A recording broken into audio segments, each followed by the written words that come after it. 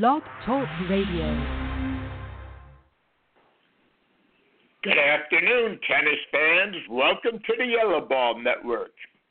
This is your host, Coach Danise, exploring tennis blessings and its effects on life's journey. Tennis is a wonderful sport which might be the vehicle that takes you through that journey. And each week I will be talking with mentors who may provide the roadmap you need on that journey. These coaches have paved the pathway for many players and coaches, and most of them have authored books and papers on tennis and life, and they continue to give back today. Who are these mentors? Well, on the first Thursday of every month, which of course today is, it's Dr. Alan Fox. The second Thursday is Coach Chuck Reese. The third Thursday is Dr. John Murray. The fourth Thursday is either Linda LeClaire or Scott Williams. This month it's going to be Linda LeClaire. And on those fifth Thursdays, which we do have this month, it'll be one of those months when we'll have a fifth Thursday. Well, it could be any of the great speakers that we've had before that I've been blessed to be able to have on the broadcast. It could be people like Ashley Hobson or Shelton Cruz, the Florida Athletic Coaches Association Executive Director. Florida Tennis founder and editor of the magazine, Jim Marks, has been on a few times. And how about Coach Bobby Palis and Tom Forum? And if it's not a coach, it might be a PTR or the USPTA executive directors, Dan Santorum or John Emery, or any of the other college coaches, USTA officials, or industry leaders that we've been blessed to have on our broadcast during the last 3 years. And because I do believe Dr. King's statement, our lives to begin to end the day we become silent about things that matter, time permitting each week, I will add my personal views on tennis and life. Naturally, you will hear my biased views. I'm no different than the rest of you.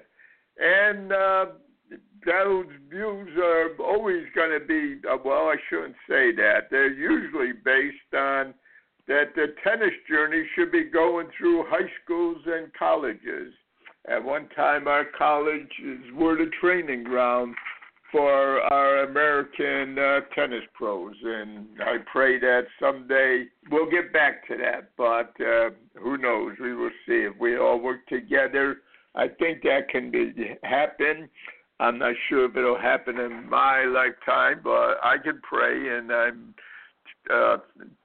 thankful for what we do, and I just think if we all listen to each other, it could be happening here. I'd also like to take a moment to thank J.P. Weber, the CEO of the Yellow Ball Network, for hosting the network. And if you're not following We Coach Tennis on Facebook, you're missing out on some useful information. Besides our weekly conversation, the Almighty willing, you will be able to continue reading my views on Florida Tennis Magazine.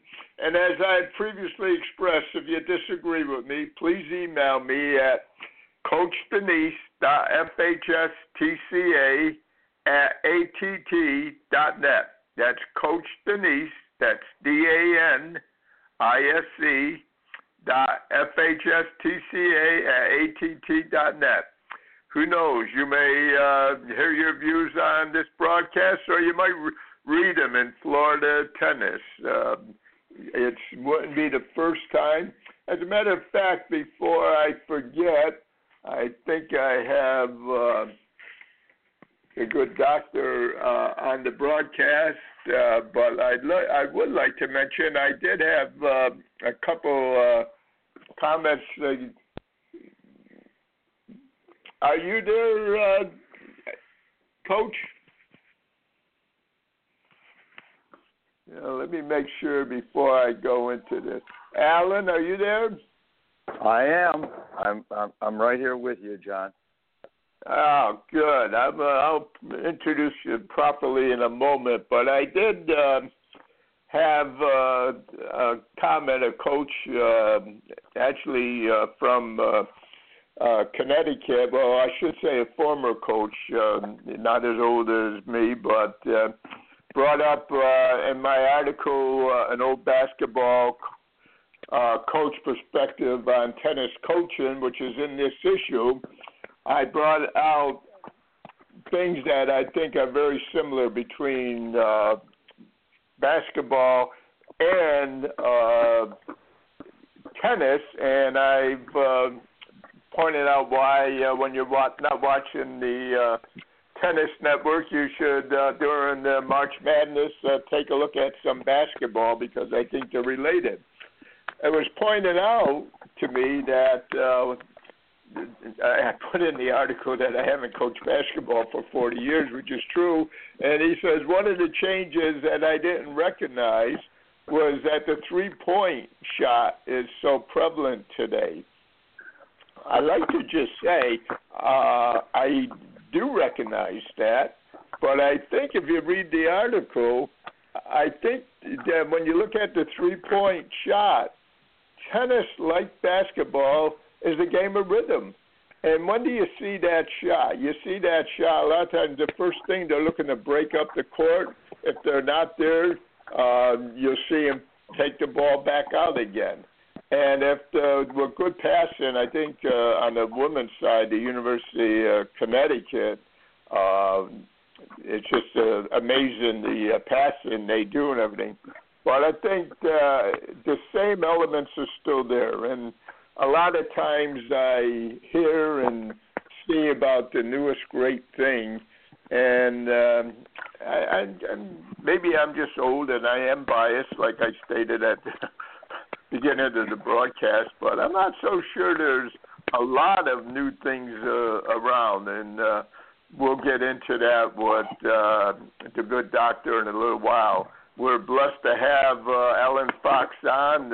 He's been through the whole thing playing college tennis, which, like I said earlier, is where we used to get our American pros from. And then after playing Davis Cup and representing the United States in the quarterfinals in Wimbledon, he really, today we recognize Pepperdine as a successful program, but when he took over, he really built that program. And like I said earlier, most of our mentors that are on our broadcast have published books. And, of course, Dr. Fox says, if I'm the better player, why can't I win, which was one of the books that we had in the FHS TCA certification.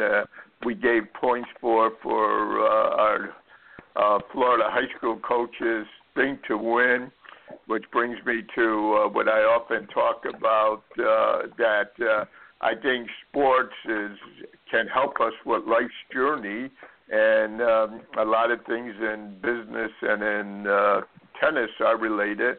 And, of course, is the book that I think was so important was Tennis Winning the Mental Match. So, Alan, now that I've properly introduced you, how are you today?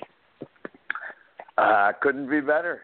I'm excited to be on the program, and it's always fun to chat with you, John. So, anyway. Well, I feel the same. Go ahead. No, I'm at your behest here. Well, I tell all of our mentors that the most successful broadcasts are the ones when you do most of the talking. So I'd like to just lead into questions, and the people are on our network. I think the reason we're the number one broadcast on the Yellow Ball Network is not because of me, it's because I'm blessed to have guests like you. But I do think I'm watching a lot of tennis lately. You don't see it as much in the pros as you do in the amateur, but lately I think we've seen it a lot. That's not fair, not a lot, but I think we've seen it as players that are some established players start off slow, and I'd like to have your comments on, and more, I think, in college and in USTA tennis, you see it. Coaching high school tennis when I was coaching it, I mean, it was, something that you can, one of your players every match, you were going to see that. There's no two ways about it. How do we address that? What are some of the things we can do to address it? We're talking now about the problem of starting out a match and not playing well and falling behind. That's right. Essentially the issue. That's correct. Which of course happens quite often. I don't think it's even a pro, amateur, recreational player distinction. I mean, everybody has that problem, and quite often. And so, the first thing you do when you fall behind, things aren't going well, you gotta, like between games, you think about exactly how it is you're losing the points. Okay, you want to know where the deficit is coming from. Okay, and the broad distinctions are whether it's because you're missing, are you making a bunch of mistakes, or is your opponent, hitting too many good shots and blowing through you in some way. The two of those will call for different strategic adjustments. I mean, because, of course, there's only two ways you lose points. There's only two ways you get behind.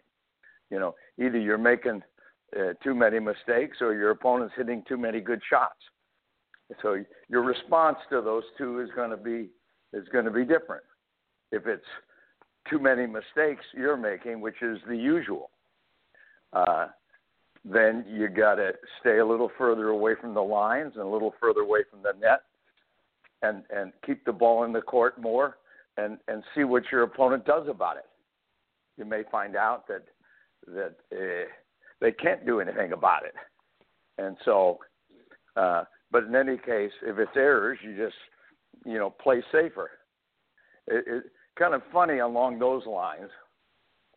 I used to run tennis camps at Pepperdine, and the first talk I would have with the kids that were coming in was a talk on strategy. And at the lower levels, recreational levels and so forth, the defensive player has the advantage. The edge goes to the player who can keep the ball in the court and make less errors. At the higher levels of the game, as you improve, then it starts to go to offense.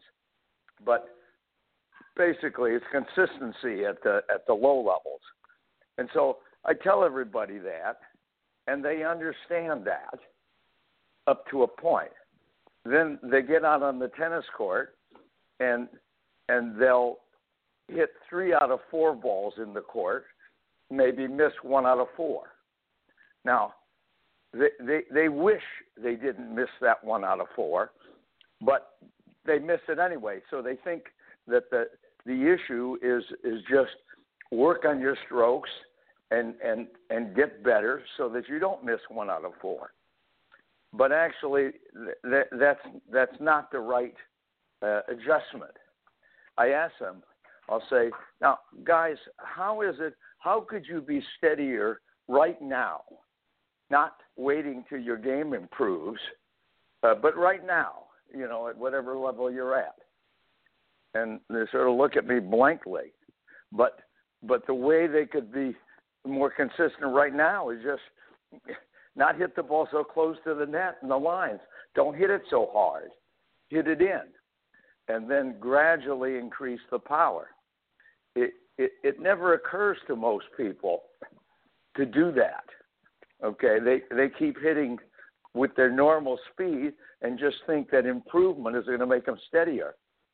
I mean, the way to play the game is to play consistently and then gradually, increase your power. rather than the other way around, which is, hit it high power and hope to get more consistent at it. And so if you're behind and it's errors that's doing it, then it's a very simple adjustment. If your opponent is blowing you out, that's a little tougher. I mean, there you have to, increase your own aggression and try to push your opponent, away from the center of the court so they can't set up so well. You try to get them moving. It's something that somebody like Sharapova does. I mean, Sharapova doesn't run very well, so she immediately gets control of the point. So her opponent can't get to her legs. She puts the opponent on defense as quickly as she can, and mainly because she doesn't run very well. So, but in essence, she's doing it to defend herself. I mean, aggression at that level is probably one of the better sources of defense. Okay, you get control of the point, then your opponent is in no position to push you around too much. So those are the two major adjustments. Those are the strategic issues. I mean, and then how you do it, it would depend on specifically, what your opponent's strengths and weaknesses are and your own. So what one person might do would be different from another. Right. So, now, I'm just thinking about it. Are we talking also from a mental standpoint what to do? In addition to strategic? Let me mention a thing or two you do mentally. Mentally, if you get behind, I mean, the first thing to do when you're behind is slow down. Okay? And most people, paradoxically, tend to do exactly the opposite. I mean, they get behind and they get in a rush to catch up. And so they actually speed up. You see somebody losing and they're playing points fast. I mean, as soon as you get behind, you want to play them slower. Because, number one, when you're behind and the quicker the match goes, the quicker you're going to lose. The longer, if you're behind, the longer you stay out there, the better for you. You slow down. Now, that has a couple of effects. Number one, your opponent, for reasons we could discuss someday, your opponent who's ahead tends to feel the pressure.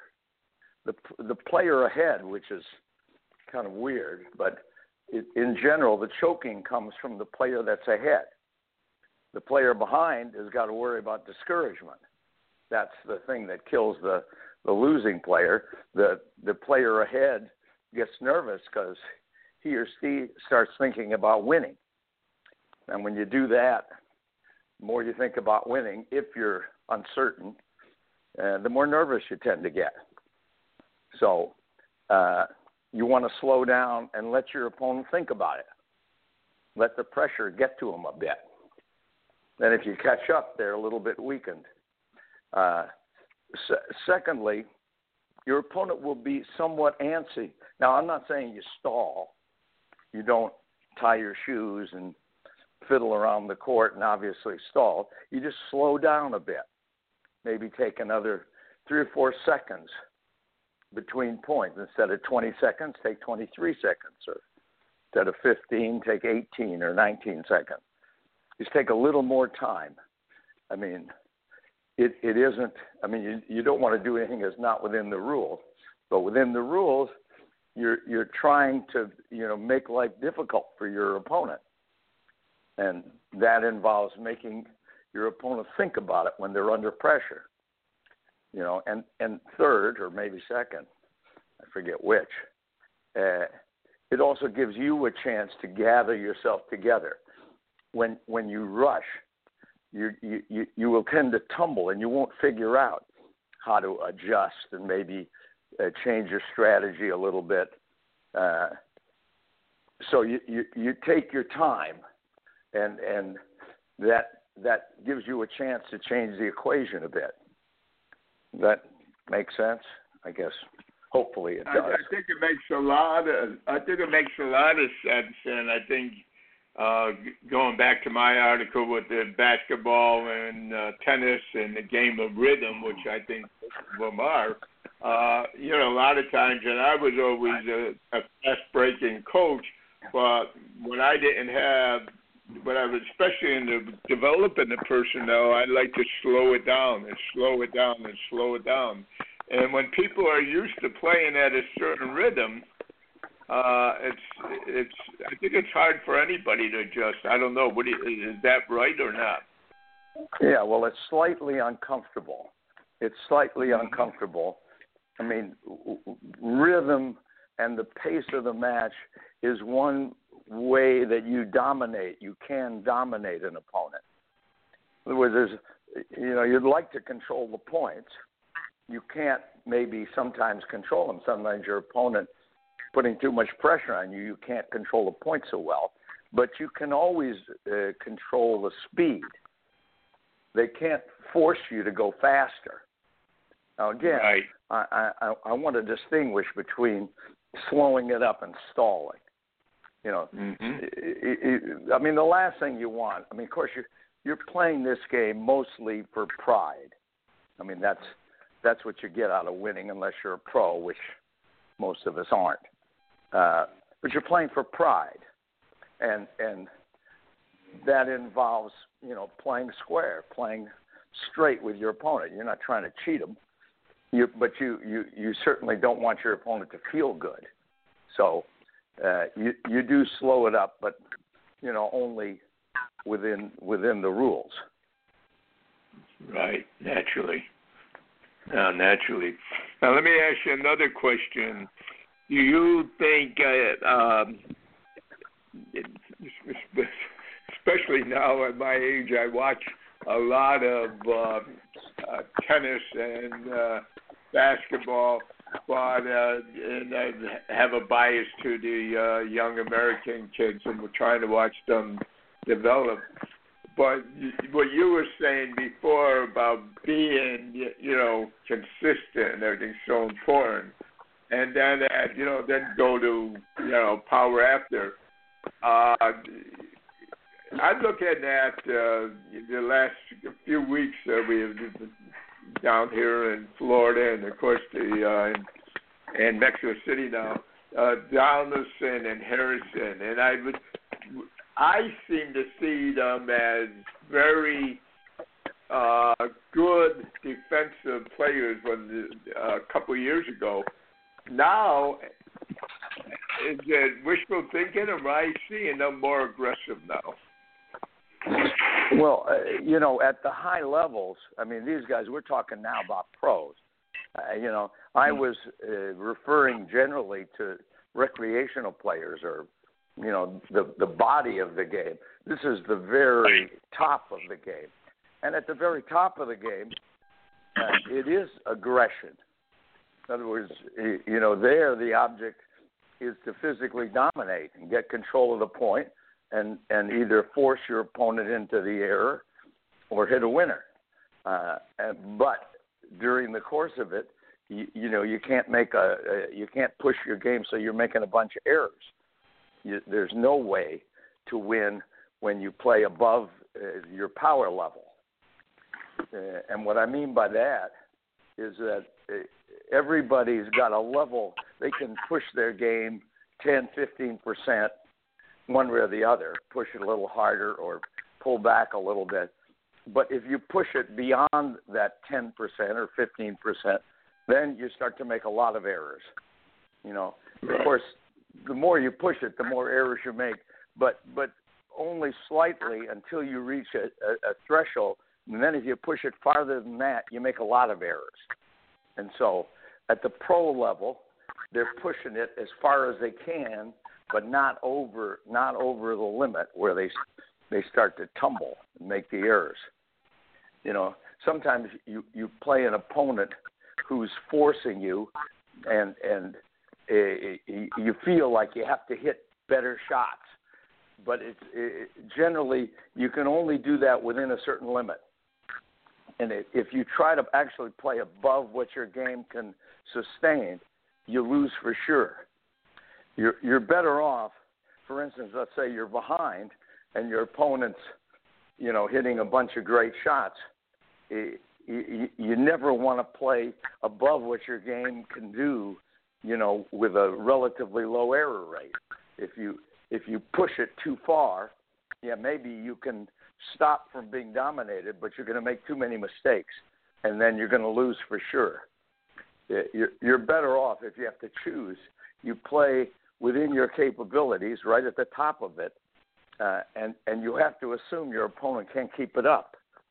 You have to rely that your opponent come back to earth, because once you push your game too hard, then you lose for sure.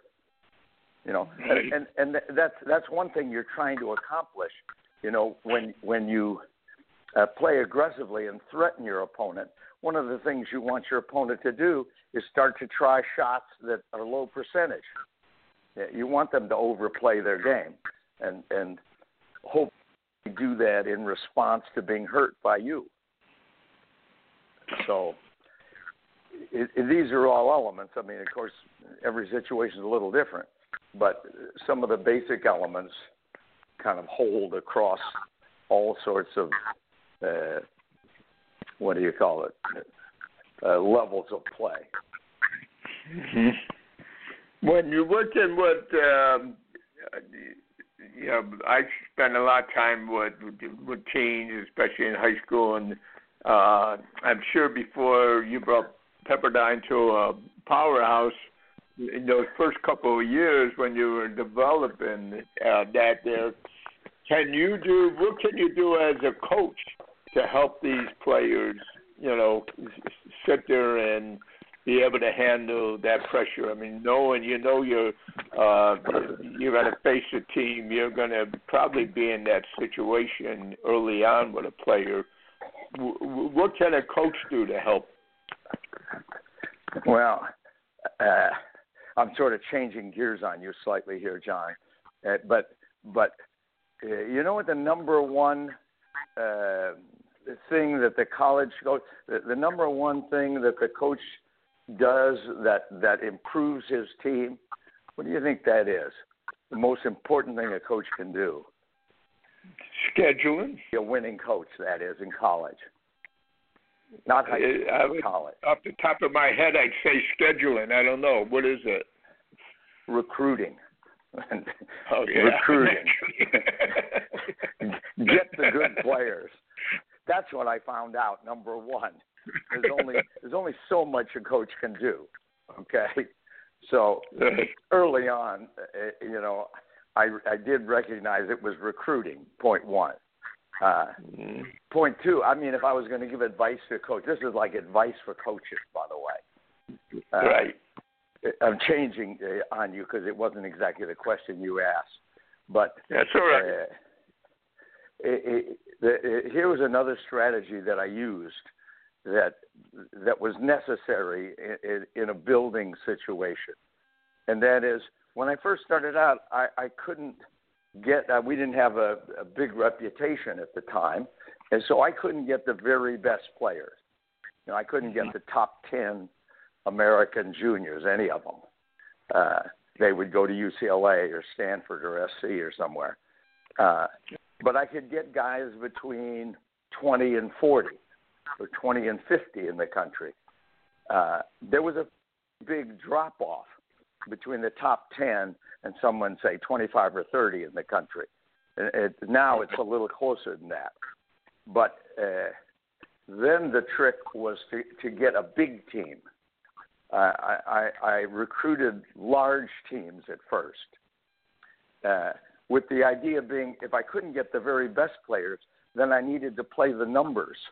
I needed to get more players because in order to beat the LAs or the SCs or Stanford or whatever, we were going to have to, our guys were going to have to play at the level of the top 10 juniors in the United States. That was like the number 5 and 6 players on the UCLA Stanford team were ranked in the top 10 in the country in the juniors. So that was the level our guys had to reach. But I couldn't be sure any particular guy was going to do it, so I would get teams of 12, maybe 15, large teams, and work with more players. And it was part of my job to develop them. But that took time and it took numbers. You couldn't be sure you could do such a thing. So you had to have a lot of players to work with. So that was strategy number 2. Strategy number 3 was to assess the games as a coach. One of the, I guess, important attributes you could have in developing players was to look at a player for a while, watch him play, and see what was possible for him to do. Now, I'm coaching guys, by the way. The same thing goes for coaching the women. You know, you're trying to assess the player's capabilities, both mental and physical. Okay, you can see there's certain things. For instance, if a player's slow on his feet, you're never going to make him fast. Okay, that's just not going to happen ever. If he doesn't have a good service action, you're never going to give him a big serve. That'll never happen. You can, improve ground strokes, and you can improve the volley, and you can change their strategy. But certain things you just can't do, and you have to know what's possible and what isn't. I give you an example. One guy I had on my team, he was ranked about 35 in the country coming in. He was one of the guys in this big team that I brought in like my second, third year coaching. And he had a good kick serve. He had a bad forehand. He had a very good backhand. And he had a fair volley. And not much.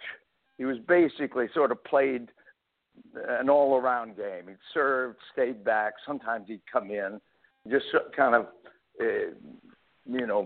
played a variety of games, mostly baseline, but he'd come in some. And as I watched him play for a while, I could see there were certain things that were never going to happen with him. One of them is because he was a sort of nervous, insecure kind of guy, he was never going to, he would choke quite a bit. And so I knew that he wasn't ever going to get to be a great baseline player. He's not going to win on the baseline because you have to hit too many balls. And under pressure, it would give him too much time to think about it, and he'd eventually miss. He was never going to get that good back there. Plus, the forehand was always going to be somewhat of a weakness. So then it became clear to me that he needed to learn to volley better. That was the way out, was for him to attack at the net all the time and play shorter points and put the pressure on the opponent so that he didn't have to hit 10, 15, 20 balls a point, where he'd have a lot of chance to choke.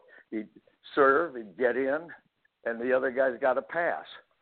And so he developed into quite a good serve volleyer over a period of time. Okay, it took about 2 or 3 years of constant work on his volley to get proficient up there, but he got quite proficient at the net. He was a pretty darn good athlete. Just emotionally wouldn't have been a good baseliner, and was a nervous volleyer, but at least he was attacking and could pressure the guy into missing. And so that was sort of an example of the strategy. You're trying to assess what the guy can do and what he can't. And then you try to fill in the holes with drills of the things he can do. With this fellow, it was teach him how to volley, and he got good at it. With other people, it'd be something else. But that's sort of the job of the coach, is to shape the person's game and set up drills that can get past a player, that can get past the player's weaknesses and shore those up. I tell you, I was looking at this kid Shapovalov. Okay, I'm watching him play. Have you been watching this boy? Yep. This young lefty Canadian. Yeah. I mean, he's a fantastic talent. Okay, and different from most other players in that he doesn't play a conventional game. I mean, if you watch him play, you don't see any points last more than 2 or 3 shots, because he's so aggressive. I mean, he'd go for the winner right away. You know, he's extraordinarily talented. However, he's got too little holes in his game these days. And if I was advising his coach, I mean, one problem he's got is he misses. I don't know if you saw him play in that Florida tournament, but I think he won his first match or two. I think in the semis he lost to Tiafoe, just missing a bunch of backhands. I don't know if you saw that match. I did see it. It's fantastic. Of course, I was rooting for the American, but I love that Canadian too. But I see inconsistency, but I see,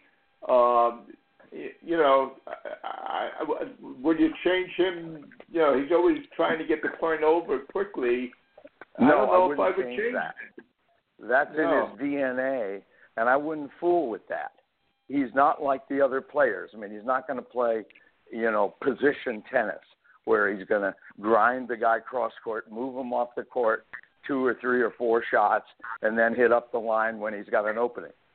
What this kid does is, within a shot or two, he goes for it.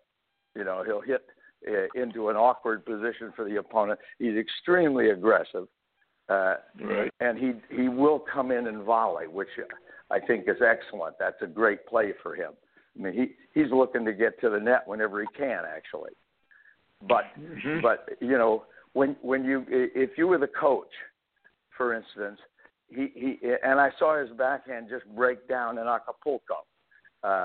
He lost the theme yesterday, and again the backhand made too many mistakes, shanking them and stuff. I mean, his forehand does the damage, but the backhand breaks down. So on a long-term basis, I wouldn't, if I were the coach, I wouldn't worry about him winning right away. I think the other thing a coach has to do is to see the long-term game plan for the player and set that up regardless of whether he wins right now or he doesn't. Okay? And so what I would do with Shapovalov is first, every day I would have him hitting a half an hour or 40 minutes of backhand cross courts, top spin, and have him working the backhand so that, over a period of 6 months or so, the backhand is shored up.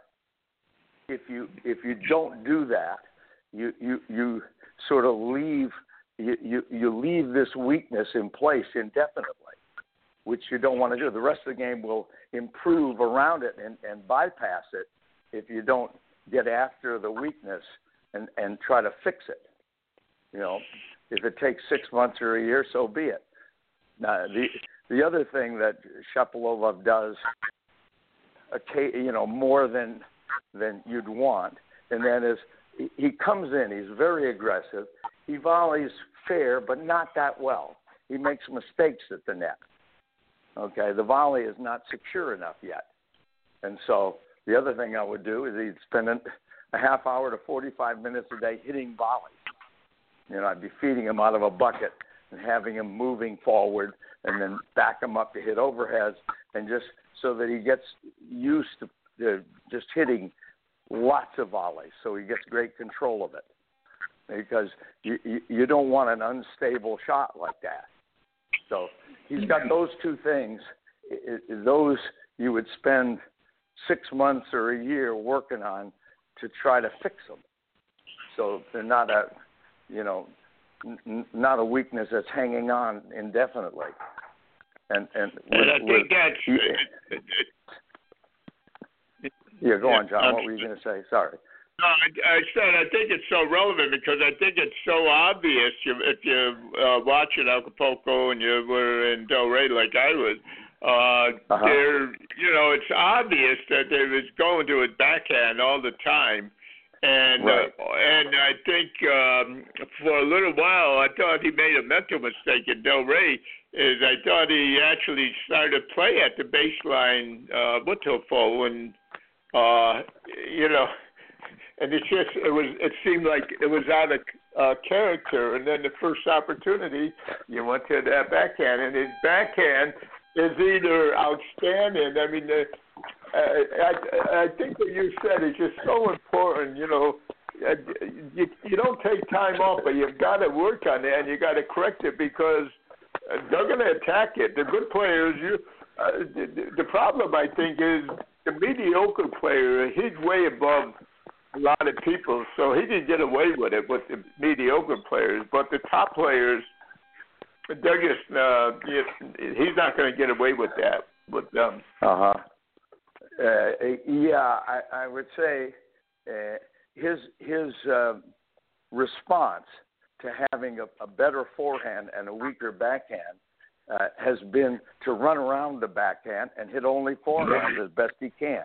Okay, right. That is one solution to that problem, and he should probably do that indefinitely. But he would be better off still if he had a better backhand. I mean, it's kind of what Federer did. I mean, Federer, when he took that time off last year, remember he took 6 months or so he didn't play tournaments, and then he came back with a better topspin backhand. And my guess is Federer realized, he wasn't going to be able to win at this level chipping the backhand and running, which he did, early in his career. He got away with it. He could do that. He was fast enough, and his opponents weren't as good as they are now. And so, but eventually, I guess at this point, he realized he needed a better backhand topspin, an aggressive one, so he could, hurt the guy off both sides, not just the forehand. So he worked on that, I'm sure, because he came back on the tour. Suddenly, he could hit the backhand topspin, and trade with Nadal into his forehand. I don't know if you remember, that's how he won the Australian, clocking backhand topspins. If he just chipped it the way he did early in his career, I mean, Nadal's going to hit forehands and he's going to grind him down. Right. So same thing with Shapovalov. I mean, he needs to get a backhand. His forehand's always going to be his shot, but the backhand mustn't be missing like it does. It's got to be at least stable. He needs. You can also see that the serve return cost him a lot of points. No, I don't know if you remember that. He was having trouble. Yep. When TFO served into his backhand, made a bunch of mistakes. So there. And the same thing happened at Pogo. You could see it. They're serving into his backhand. Team attacked the backhand and it didn't stand up. I mean, he needs to come up with a serve return that's consistently in the court. He'd be better off. I don't know if he'd be better off.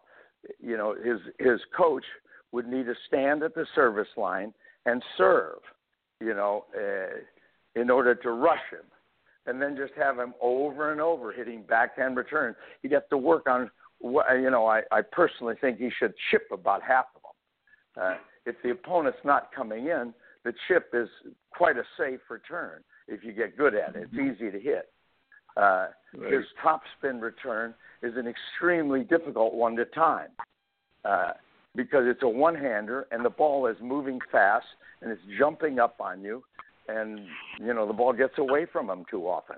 And if you notice that, so it'll just get away from the backhand. He needs a backhand. He's fast enough that he doesn't have to take.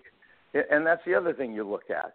You go, well, it depends on the guy's foot speed as to what you do. If ideally, you want to get control of the point off the serve return if you can, so you don't get hit on the very next shot. But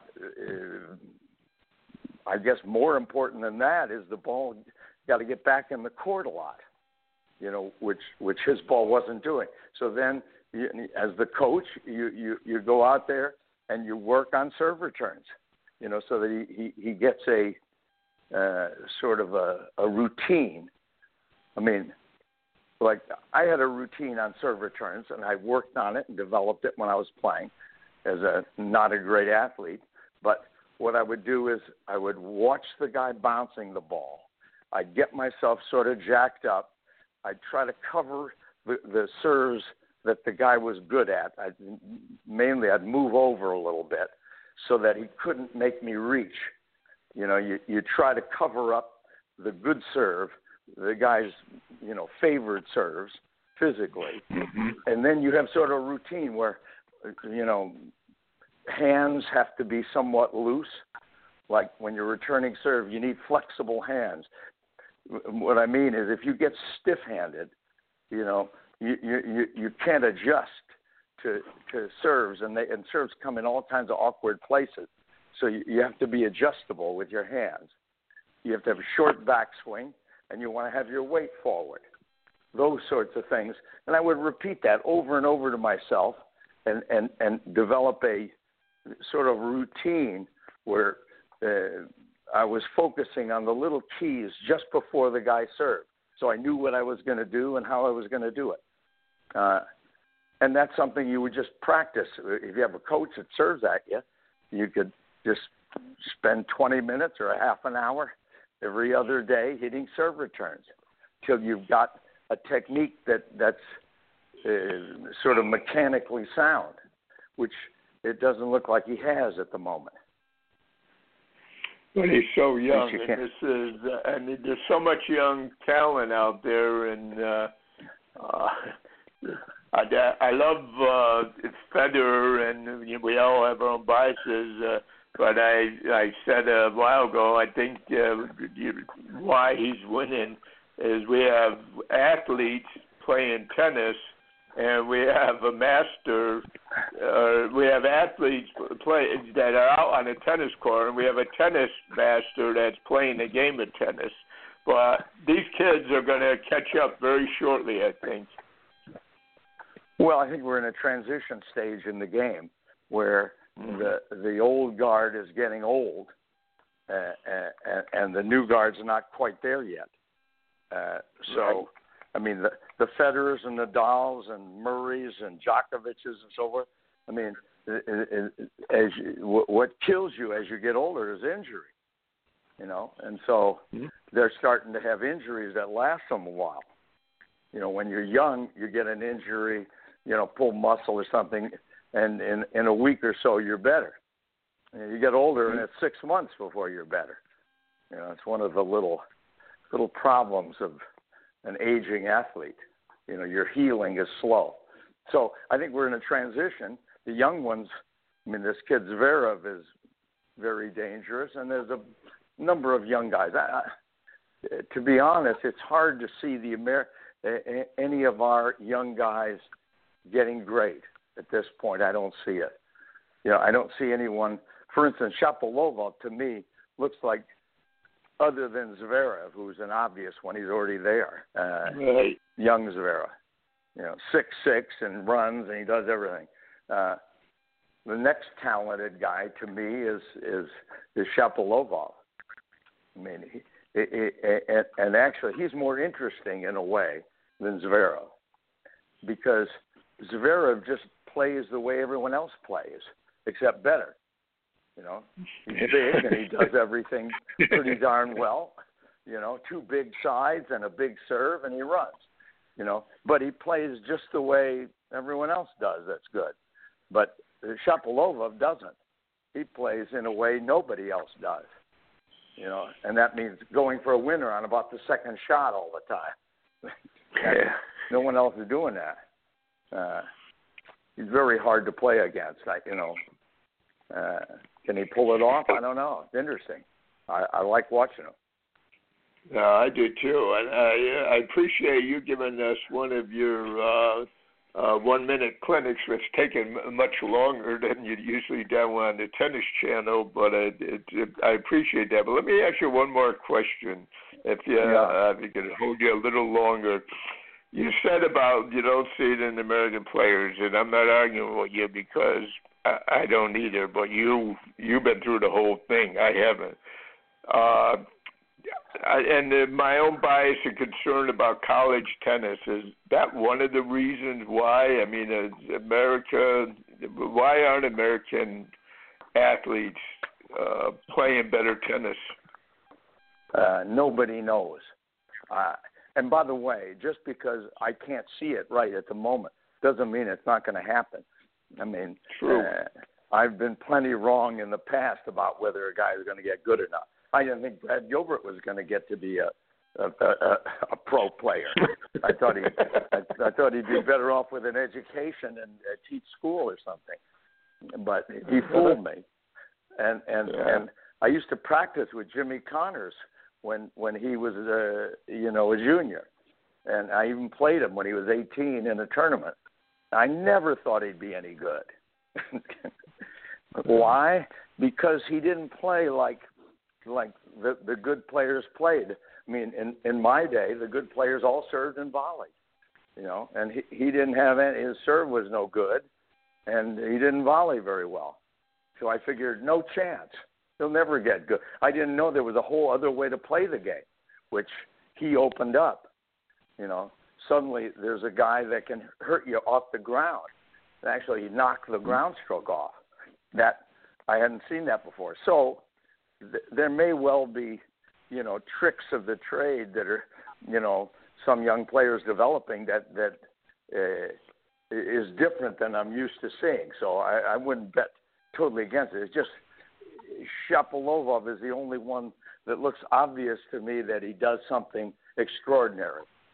The other guys, we have Donaldson and Tiafoe and these guys, they're all pretty darn good, Yeah. One of them may very well make it. Sock, strange game. Yeah. Pretty, diabolical forehand. Weird-looking serve. I don't know what he does with his wrist, but it's pretty effective. Tiafoe the same. I mean, he's got a bizarre. I mean, Tiafoe is a potential champion of some sort. He has such an unorthodox way of hitting the ball that you wonder, is it possible? I mean, he's obviously a great athlete. You wonder if the technique can hold him back just because it's strange, it's unorthodox. I don't know how he hits the serve as hard as he does, but it's pretty good. It's weird looking. Pretty hard. I mean, yeah, the forehand's weird looking too, but it's pretty good also. I mean, the thing is not weird looking is he runs like a gazelle. He's fast, which is something you can't teach anybody. Huh? And that's something you don't teach somebody, and that it gives you.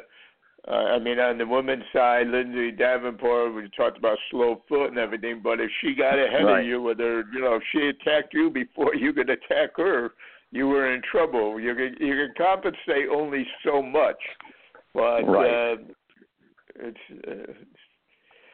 well, Coach, we've gone through another broadcast. I appreciate you sharing this with me and the audience. I think I feel we've given them one of your 1-minute clinics that you normally did on the tennis channel, but it took us more than a minute to get to it. But I think that's good. I think sometimes we're in too much of a hurry. Yeah, well, sometimes you can get general principles out of going through an individual case and seeing how it's approached. And then, your case may be different, but the same general strategy holds. Identify the weaknesses and try to shore them up and try to play into a guy's strength, looking for what he can do and what he probably will never do. I mean, of course, by the way, I didn't mention one other thing, and that is the reason I'm somewhat knowledgeable about Shapovalov is that I'm interested in him, so I watch him play. And he's also been coached by one of my former players, Marty Laurendale, who was a 5-year Pepperdine guy. You know, so Marty, I didn't realize that. Yeah, Marty is a Pepperdine guy and you know, a brilliant coach. I mean, actually, Shapovalov has as good. I mean, I try to keep, you know, these opinions I haven't passed on to Marty, mainly because, you know, it's not proper really for the old coach to be stick his nose in where it hasn't been asked for. So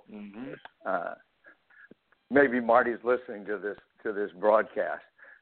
Maybe he wouldn't be interested anyway, but I'm interested. I want to see them do well just because of Marty. I don't know Shapovalov, but I do know Marty. So I'm biased naturally, but I think a good coach helps. But like you said, I remember when my son was a high school coach with Marty Fish and everything. My advice was for him to go to college and not go pro. So it shows how smart I was. But you know, well, I'm no better. I didn't think Connors was going to get any good. So, well, yeah, that's about as bad an error as you could make. Yeah. Well, Alan, I look forward to next month, our conversation again. We've shot a whole broadcast. I would just remind people that you are still available for speaking. You still do consultant work. And how do they reach you? They reach me through my website at alanfoxtennis.net. And that's where they can sign up for consulting or buy books or whatever. And they can get a message through to me that way. And I will respond. So thank you, John. I appreciate you inviting me on to speak and for putting on this very nice show. Well, thank you, Alan. And as the audience, as you probably figured out by now, you're not going to hear my commentary at the end of the show. And I do say at the beginning that it isn't guaranteed. And I'm the judge of it, I have to admit, but when I think we're having a good conversation, I could always give you my commentary some other time. I would like to remind you to, that you can see my articles in Florida Tennis all the time. Matter of fact, I just submitted for the next issue a 3-piece article, which Jim Marks is going to put up with me because there is a lot of discussion and about the different organizations, and there's a lot of moaning and complaining, and it seems to be the American way now. And quite frankly, Doug Booth, who I love dearly, just retired from the USTA Florida section when he was the executive director. When my 8 years on the board of directors there, he always said I was a pain, but I reminded him that every organization needs to have somebody that's going to challenge them. And I think that I do remind people, and probably now that I'm older, I'm a bigger pain, but I think, we have to challenge things, but I think we can be respectful, and I think we have to listen.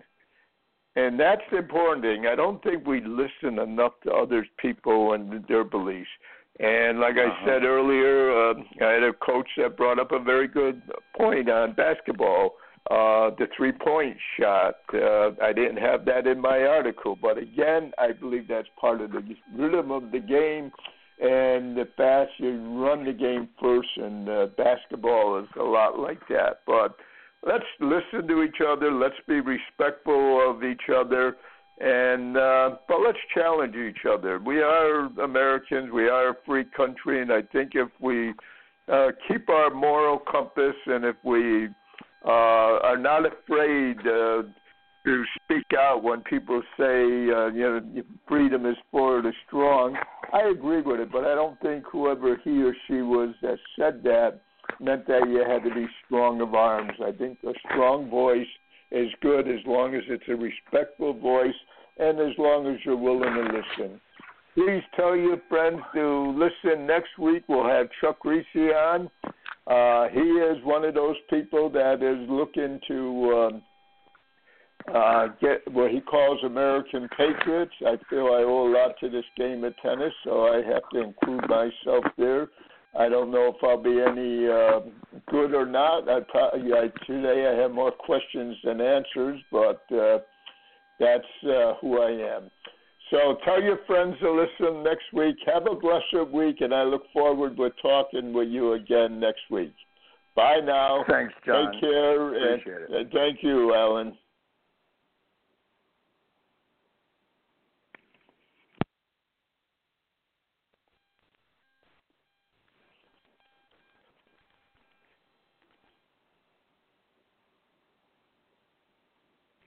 Hey guys, it is Ryan. I'm not sure if you know this about me, but I'm a bit of a fun fanatic when I can. I like to work, but I like fun too. It's a thing. And now the truth is out there. I can tell you about my favorite place to have fun. Chumba Casino. They have hundreds of social casino style games to choose from with new games released each week. You can play for free anytime, anywhere. And each day brings a new chance to collect daily bonuses. So join me in the fun. Sign up now at ChumbaCasino.com. No purchase necessary. VGW Group. Void where prohibited by law. See terms and conditions. 18+.